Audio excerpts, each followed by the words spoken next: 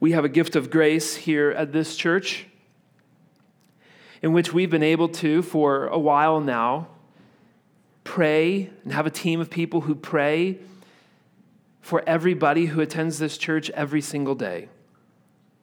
God has given us grace to be able to come to him as we just did all together. And while there's one voice, maybe mine this morning, that spoke out loud, many of you, most of you maybe, were praying inwardly and quietly, silently, maybe even praying, Lord, please help my child to be quiet while he's praying. You're praying. We are grateful that God allows us to pray, that he hears us, he cares for us. He wants us to come to him with everything in prayer. And here at Calvary, God has moved us to have a team of people who pray for everybody in the church every single day. So every day, I'm praying for 5 of you. And somebody else on our prayer team is praying for 5 others. We have this fancy, spiffy notebook that keeps us in track of who we're praying for every day. It's a wonderful way in which we can meaningfully pray and lift up you and your family. Whether you give us requests or not, we pray for you. We have a passage of Scripture, we pray for you. So this morning, we're going to have, as we have done here a couple of times, we're going to have a minute or so of silence to quiet our minds, to prepare us to hear from God's word. And instead of thinking, as I hope you are, what request does our family have that we want to share with this prayer team, you can do that by email or putting a piece of paper at the Welcome Center. We'll keep that private. We'll pray meaningfully daily for you. But this morning, as we take a moment of silence to quiet our minds and hearts, would you look around? Would you pick out someone, just one person in the audience, and silently pray for them? Pray that God would speak to them from his word, that they would be receptive to the Holy Spirit working through the word of God this morning. You obviously aren't going to tell them who they are, but you get to pray for them. And what a privilege to be able to intercede on behalf of someone else. So let's take just a minute or so and be able to quietly prepare ourselves to receive the word of God.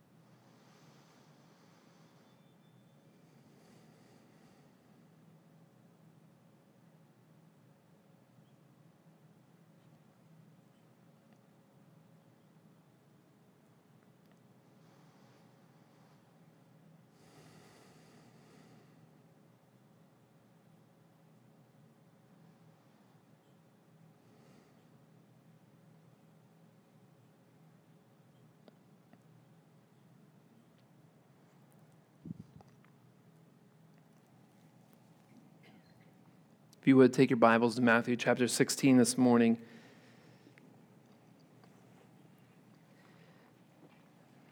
Firm believer that we don't take enough time in our lives for quiet contemplation and prayer.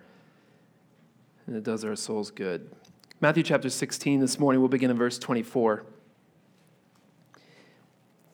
If you're keeping track of how long the sermon's going to be this morning, start your clock now, okay? The other stuff was just the commercials in the beginning, right?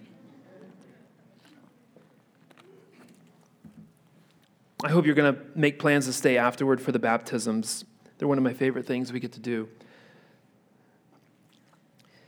Matthew chapter 16, and beginning of verse 24.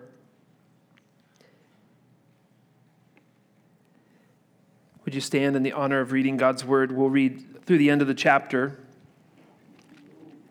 Matthew chapter 16 and verse 24. Then Jesus told his disciples, "If anyone would come after me, let him deny himself, take up his cross and follow me. For whoever would save his life will lose it, but whoever loses his life for my sake will find it. For what will it profit a man if he gains the whole world and forfeits his soul? Or what shall a man give in return for his soul? For the Son of Man is going to come with his angels in the glory of his Father, and then he will repay each person according to what he has done. Truly I say to you, there are some standing here who will not taste death until they see the Son of Man coming in his kingdom. This is the word of the Lord for us this morning. You may be seated.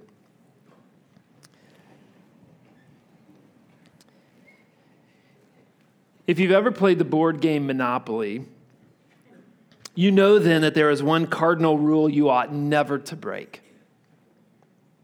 The rule has nothing to do with properties that you should purchase first, or if you should choose the car or the dog characters. Those are the only two options. No, the rule is that you never sell or trade a property that will give someone else a monopoly. Never. If you sell and think you're making some really good money, they're offering you a lot of money on the deal, you need to get out of debt for some reason, you will pay all of that money back and more when you land on a property with hotels on it. Just guaranteed, right? That's how the game gets over. You sucker one of your children into giving you Boardwalk when you have Park Place, and they think that they're getting a steal by getting their favorite color, maybe, okay? You can be sure you're going to lose soon if you give someone else a monopoly. If you're going to try and get some quick cash to win, it will be to usher in your demise.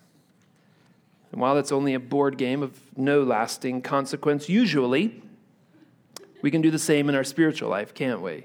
We can often make a deal or want something so bad that temporarily feels good and right and can help us, but only gives up time and ability, ways in which matter more for eternity. The temporary gain is often sought after or chosen instead of long-term rewards, patience, and faithfulness.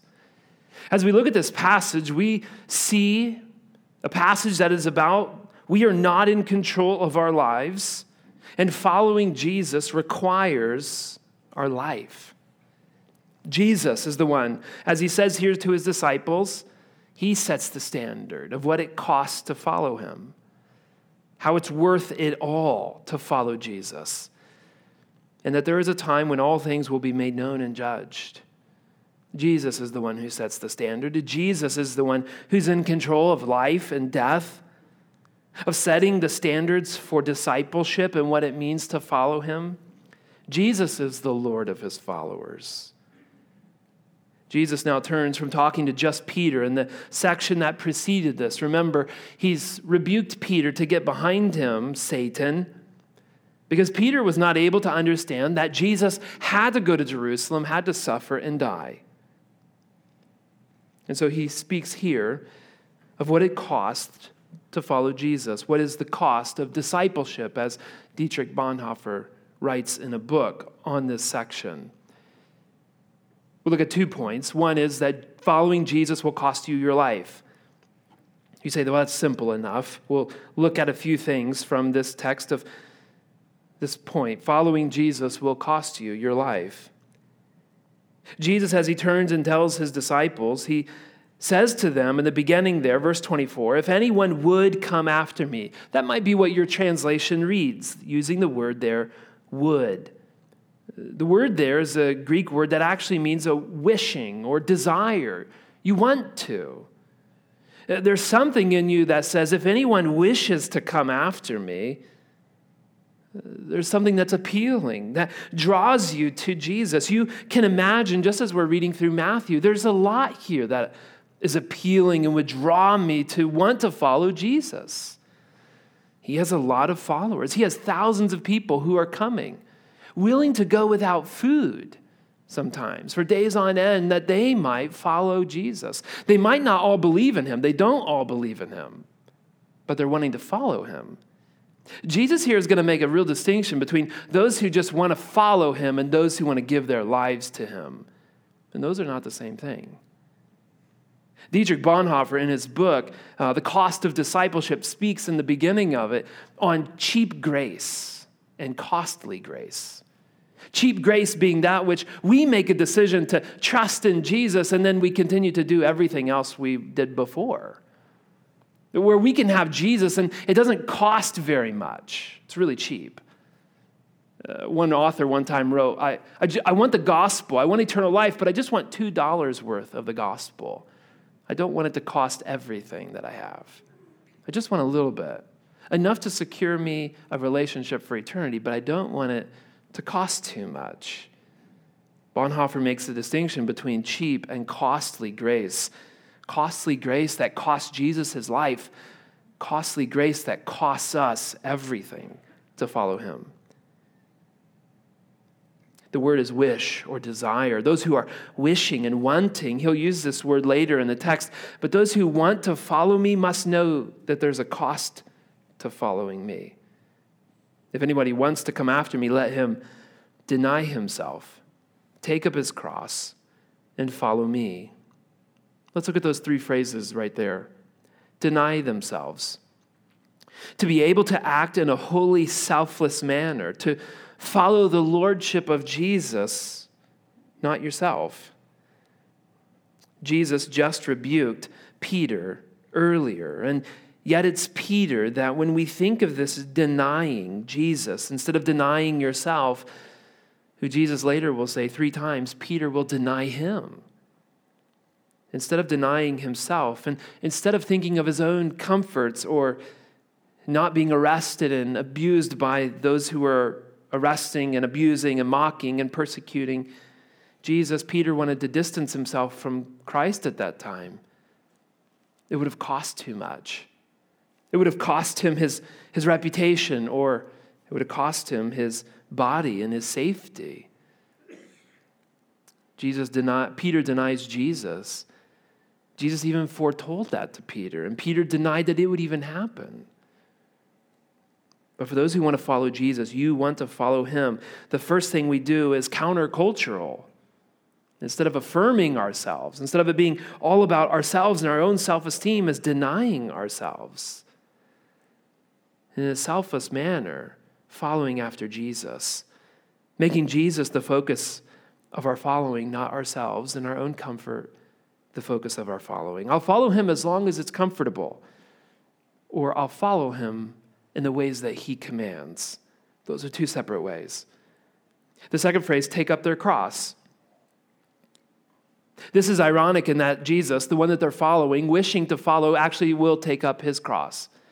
He's just told Peter he's going to take up a cross. He's going to be put to death.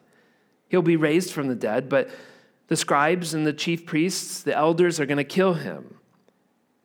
And then he'll be raised from the dead. He will take up his cross. He commands all of his followers who desire to come after him to possibly be willing to suffer the same fate.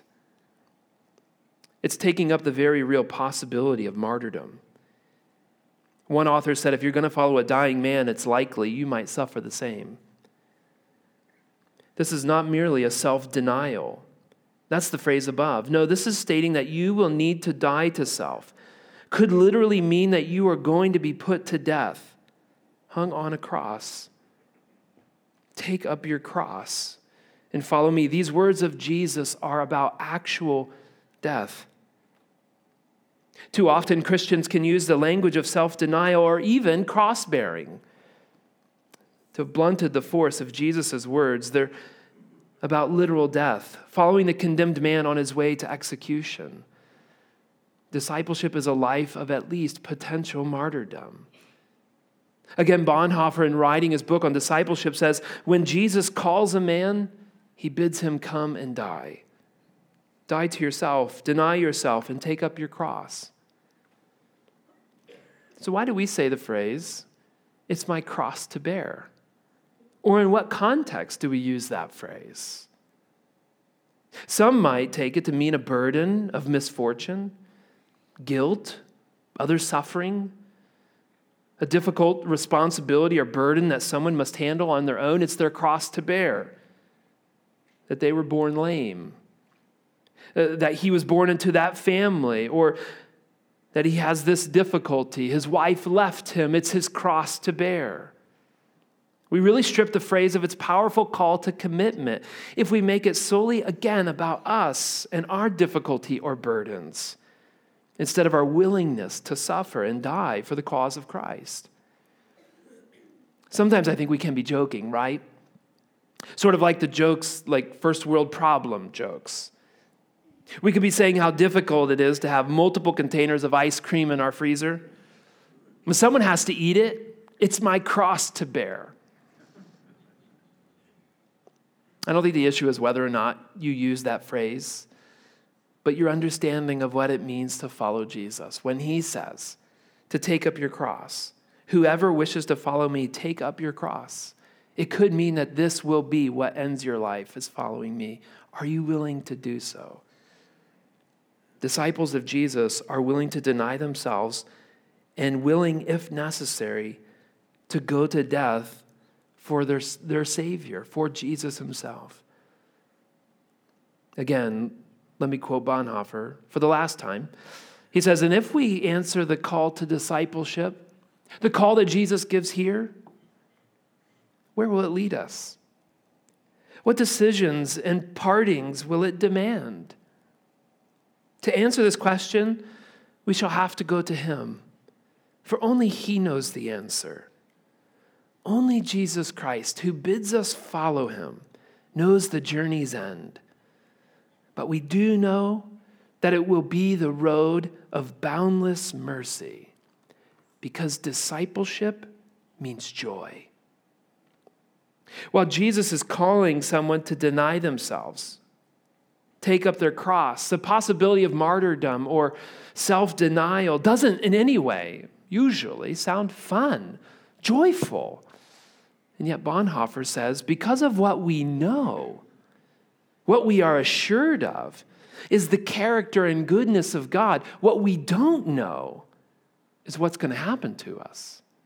Not a single one of us knows what's going to happen the second we walk out of this room, or if we can walk out of this room.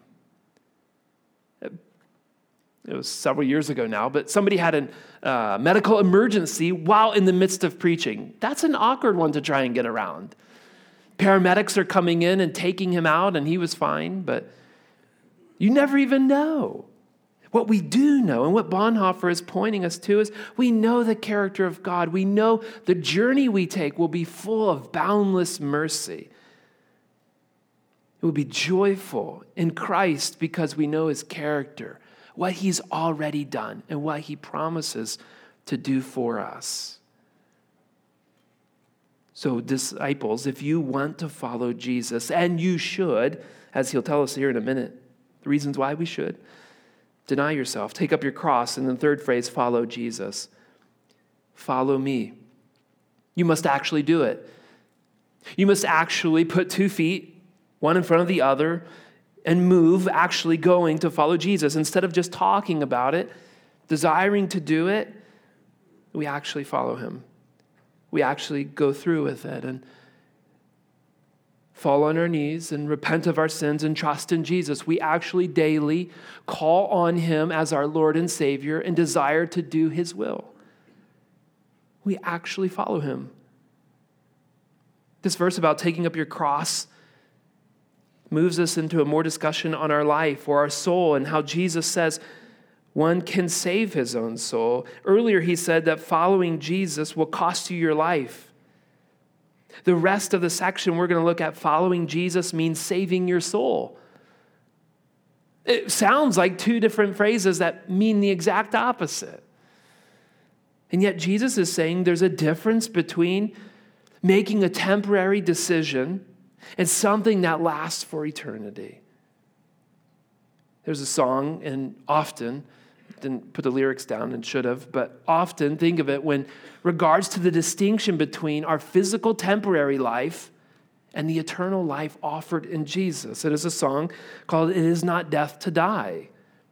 It is not death to die, to leave behind what's here and to cling only to what is eternal. It is not death to hear the door close on this life and the door to eternal life at the same time be opened. It is only in eternity we begin to live the life we were created to live, That's the life that we were designed to live with Christ in perfection, in his presence. And that is a life that only comes about by, as Jesus will say here, losing your life, that you might find it. Losing your life that you might save it. Verse 25 and 26, we get a little bit of a wordplay here from Matthew as he takes this word, which is translated in your version, if it's like mine, in verse 25 differently than it is in verse 26. In verse 25, you see him talking, Jesus mentioning this word, life. He says, whoever would save his life will lose it. But whoever loses his life will, for my sake, loses his life for my sake will find it. But in verse 26, it translates the same word, suxe, into soul. So all of a sudden, we have this wordplay going on of Jesus giving us exactly this distinction between physical life and eternal life in him. Suxe is the word, a Greek word, from which we get words like psychology, psychotic. We get the psych beginning of those words from. The word has a broad range of meaning.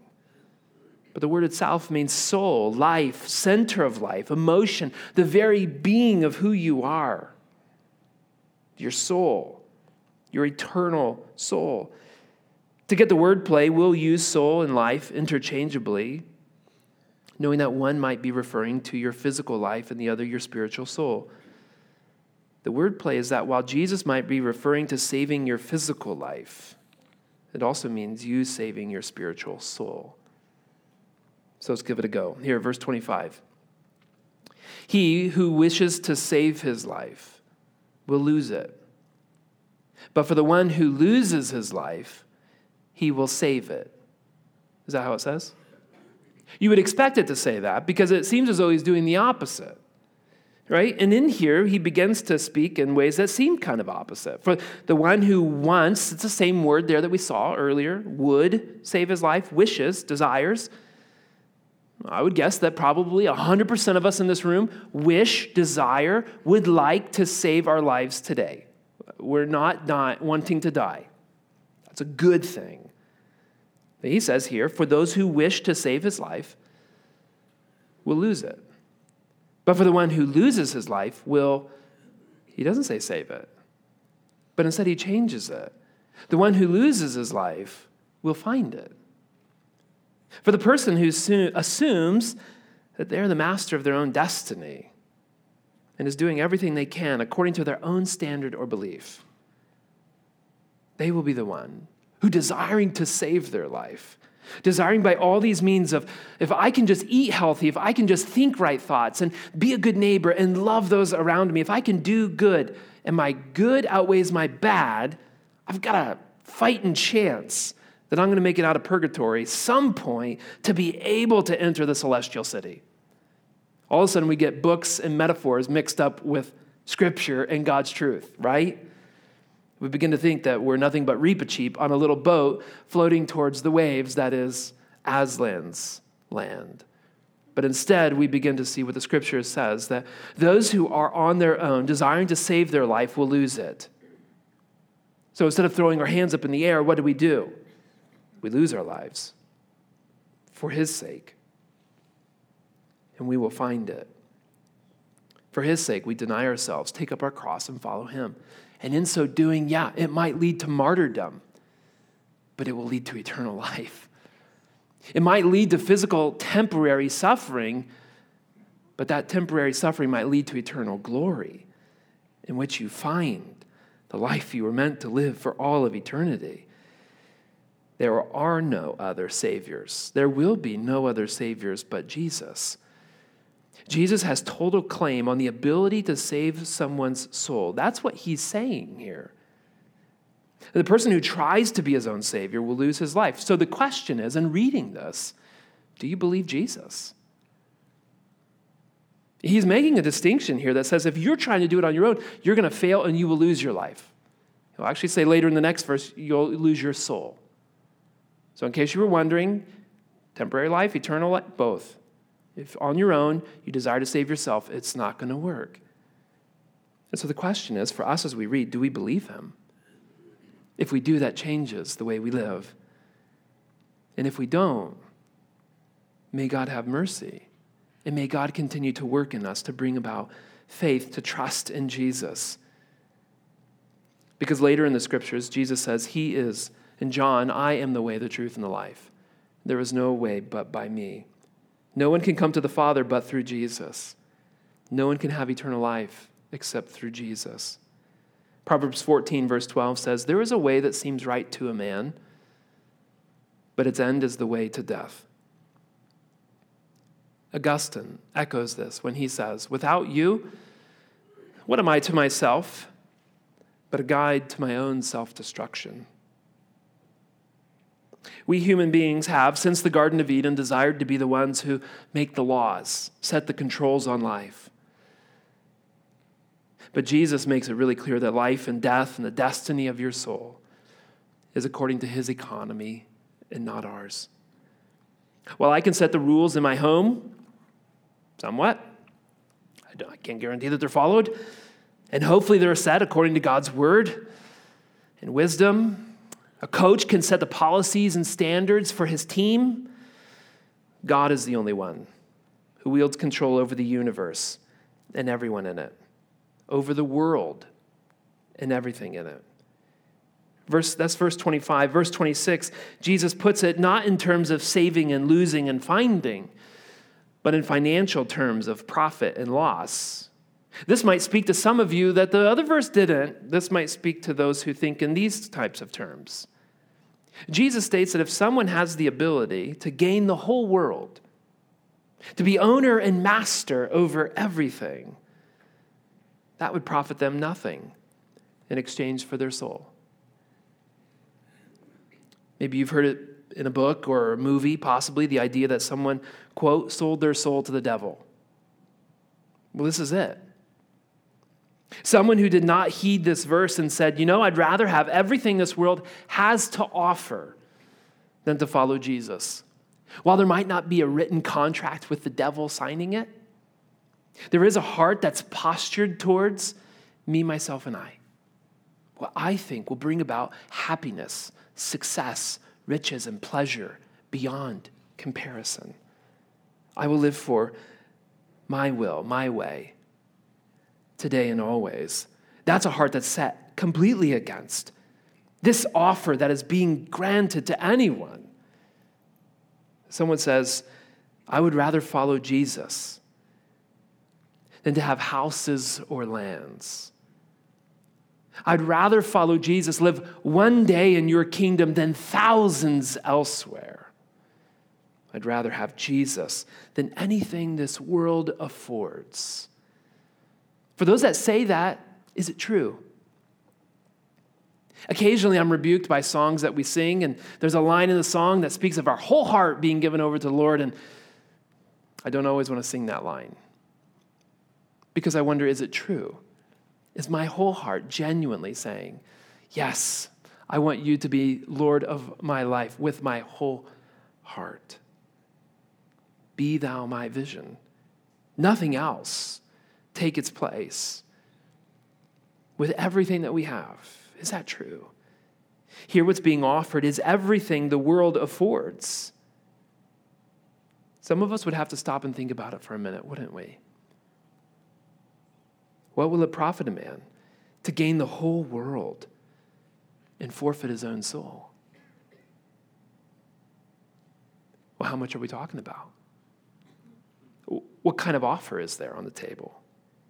To recognize that the one making the offer is deceitful at his core. And yet what Jesus says is an offer that is far better than any deal that can be made in Monopoly and last longer for sure. Where he says that following after me, you will gain your soul. You won't forfeit it. You will gain your soul, and you might lose the whole world, but for all of eternity, you have gained life with me. To follow me, we have to put our faith and trust in him. Not just in the circumstances are always going to go according to how I want them. Jesus puts it here in terms of profit and loss. It would be a foolish offer to take, to gain the whole world and to lose what is offered to you in the person and work of Jesus Christ. Maybe someone who desires the whole world is driven by a hunger for things or success, power, stability. Maybe they don't believe in Jesus, only have faith in what they can see in front of them right now. The idea of delayed gratification is not worth it. Jesus is not calling anyone else to do something that he himself is not willing to do, is he?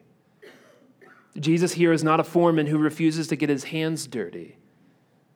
But instead, Jesus himself puts his money where his mouth is, and he himself denies the offer of the whole world for your eternal soul. Earlier in Matthew, we saw in Matthew chapter 4, where Satan himself is tempting Jesus, and the third and final temptation is given in Matthew 4, verses 8 and 10. It says, again, the devil took him to a very high mountain, showed him all the kingdoms of the world and their glory. And he said to him, all these I will give you if you will fall down and worship me. Then Jesus said to him, begone, Satan, for it is written, you shall worship the Lord your God, and him only shall you serve. Jesus withstood temptation, denied the power, whatever was offered to him by Satan, the glory, the kingdoms of the world right now. And for, if we can put it in this way, to one who stands outside of time, God himself not being controlled by our understanding of days and hours and weeks and years, but one who is from eternity past to eternity future, who controls all things, to be able to say no to delayed gratification in Jesus, I can give it to you all right now.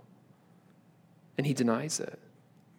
For your eternal soul, for my eternal soul, that we might be forgiven of our sins on the cross, that he might do the work of redemption he promised he would do for us, so that he can say with accuracy, as we mentioned earlier, John 14:6, I am the way, the truth, and the life. There is no one who comes to the Father except by me.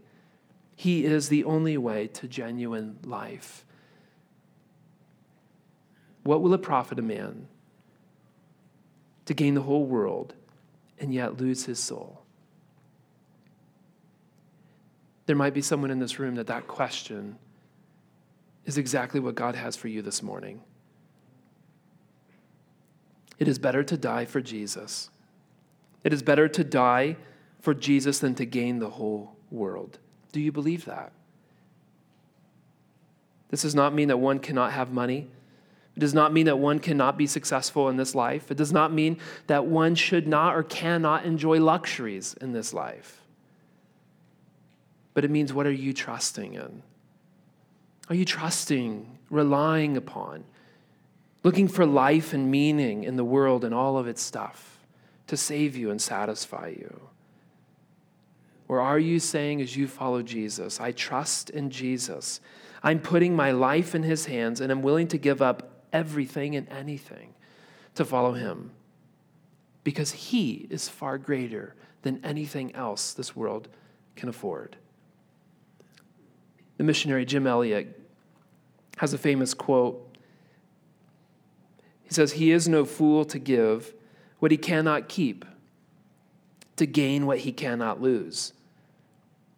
I'll repeat it. Somebody in here maybe needs to write that down. He is no fool to give what he cannot keep, to gain what he cannot lose. Jesus knew and expected that some of his own followers, his disciples, at that moment in speaking to them, might be killed because of their loyalty to his cause.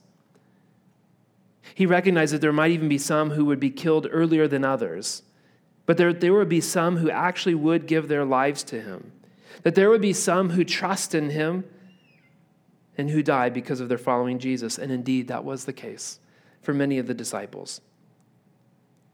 It might be the case for our brothers and sisters in Christ as we prayed for those who are persecuted around the world. That might be the case for many of them. And if we're lucky, it might be the case for some of us. To be able to say with our dying breaths, as so many who have gone before us, that we will not recant, we will not give in, that we trust in Christ, And what a joy and a pleasure it would be to give our lives for him. A clear choice is thus offered between self-preservation at all costs and the risky business of following Jesus. But the self that is preserved by such a safe option is not worth preserving, since the real self is lost. Merely losing your life is not gain. It is life that is lost out of loyalty to Jesus, which ensures that true life is gain. Look at the verses that follow, verses 27 and 28. This gives us the hope of eternity that Jesus will come into his glory, his kingdom will come, and that there will be a day of reckoning where everything that we have done is given into account. The Lord will repay each person according to what he has done. As we look at verse 27, 28, the Son of Man is going to come with his angels into the glory of his Father. This is not speaking of a second coming, but of Jesus when he goes to the Father to be received in his exaltation. At the ascension, when Jesus leaves earth in front of his disciples in Matthew 28 and is received in glory by his Father. Philippians chapter 2 records this as Paul writes to the church there. It speaks of Christ's descent all the way to death and yet his ascent as the glorious King to which every knee will bow and every tongue eventually will confess that he is Lord. The Lord will repay each person according to what he has done. There will be a day of reckoning for all of the deeds that we have done. Psalm 62, verse 11 says, "Once God has spoken, twice have I heard this, that power belongs to God, and that to you, O Lord, belongs steadfast love, for you will render to a man according to his work." You notice in the context of that verse in the psalm, it's in the context of his steadfast love and his power, that he will render to a man according to his work. For the person who wants to follow Jesus, we deny ourselves, take up his cross, and we follow him actually with our lives, knowing it might cost us our life. And yet if we desire to save our lives on our own, there will be a reckoning of our deeds that are done. And on our own will not measure up to the holy standard of God himself. This implies, when we speak of God having a reckoning, Jesus in his glory repaying each person according to what he's done, as you read that phrase, it implies that the Lord knows everything. He knows everything that you have done, everything that I've done, everything that we are doing, and everything that you will do. The Lord knows. To give a reckoning, he has to. It also implies that the Lord cares about these things and cares enough to have a time in which they will be judged, and that they will be judged according to his standard, because he is the one who will repay each person according to what he has done. All of those things are implied in the fact that this will happen. Jesus will be received into glory, and there will come a time when all of our actions will be judged. Nothing is insignificant. No actions you take are no big deal. They will be accounted for. In a similar way in which you account for every dollar that you spend from your checking account, no matter how small it is. You even notice when a bank or somebody else that you're going to set up a payment plan with takes out 1 penny. You know, they take out a penny here and there to test your account to make sure it's you. You see that. I see that. I can see it on my phone almost instantly. And we reckon it. We account for it. And so will Jesus of our deeds. What are our deeds speaking of us? The Son of Man will come in his future glory. The Son of Man will be ascended into heaven. The Son of Man will come again for his people. May the Lord find us faithful to be trusting in him. Verse 28 says, and there's some confusion sometimes, and even I am quite confused with it, but verse 28, we'll do our best shot just before we close so that we can say we did justice to the whole passage. But verse 28 says, "Truly I say to you, there are some standing here who will not taste death until they see the Son of Man coming in his kingdom." On the face of it, it looks as though there's going to be disciples who live forever, or live till Jesus returns. That's not the case. They all die. We know that. What it might mean is that some he's speaking of will live until Jesus ascends into heaven. And we know that's true of 11 of them. One apostle, one disciple dies, takes his life, Judas. And so there's 11 who will remain and see the Lord, the Son of Man, coming in his kingdom as he ascends into heaven. It could also mean the very next passage in chapter 17 that we'll look at next week, when it speaks of the transfiguration of Jesus. As he is seen in all of his glory before three, that there will be some who will not taste death until 6 days from now, where chapter 17 begins. And they see the Son of Man coming in his kingdom, the Son of Man who is glorified, the Son of Man who is king over all, and his kingdom coming.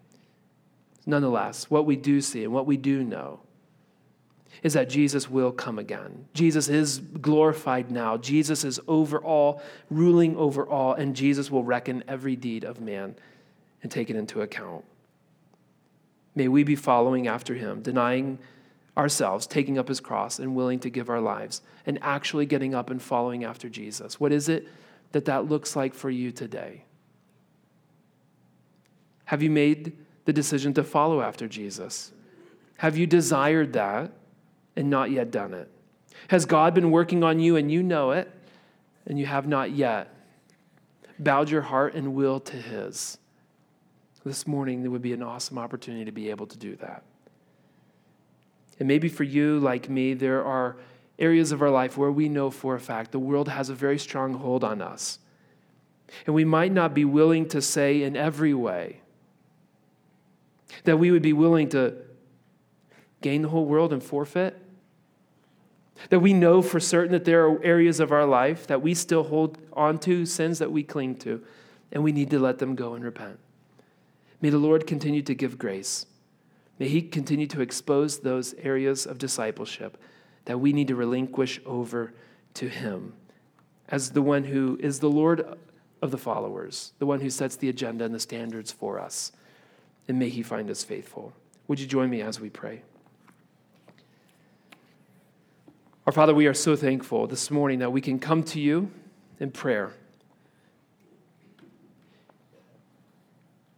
That you have worked to bring about your Son Jesus to redeem us and make this relationship with you possible, where we do not come fearing a God who is whimsical and we don't know how he will act, but a God who is faithful, a God who says how he will act and respond towards us when we come to him in faith. The scriptures speak of our sins, that everyone has sinned. Everyone has gone his own way. There is no one who on their own achieves a holy standard that is necessary for salvation. No, not one. All fall short of the glory of God.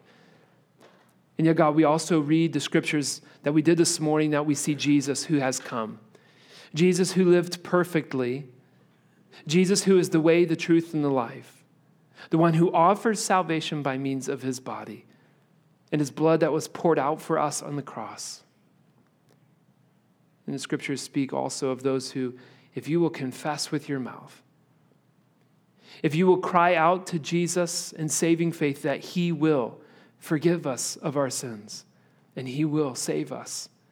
We could trust in your word, Father, as we look to it this morning, and many in this room no doubt have called on you as their Lord and Savior. This morning we'll even celebrate that publicly as we see brothers and sisters publicly declare their allegiance to Jesus. And Father, we pray that this morning that there might be someone here who this morning has come to see you face to face and for the very first time desires to follow Jesus. We pray that they would. We pray that this morning they would repent of their sins, recognize they cannot save themselves, and that they would put their faith and trust in Jesus alone to save them. And Father, may they, like us, desire to follow you, willing to give our lives for the greater good of living eternally with you, willing to give up a physical life to gain eternal souls. Father, would you grant us grace to trust in you daily, following this life of discipleship, not knowing what will come, but trusting the one who does for our good and for your glory. We're grateful to trust in you, and we ask your help in trusting you this morning and in the days that come. We pray this all in Jesus' name. Amen.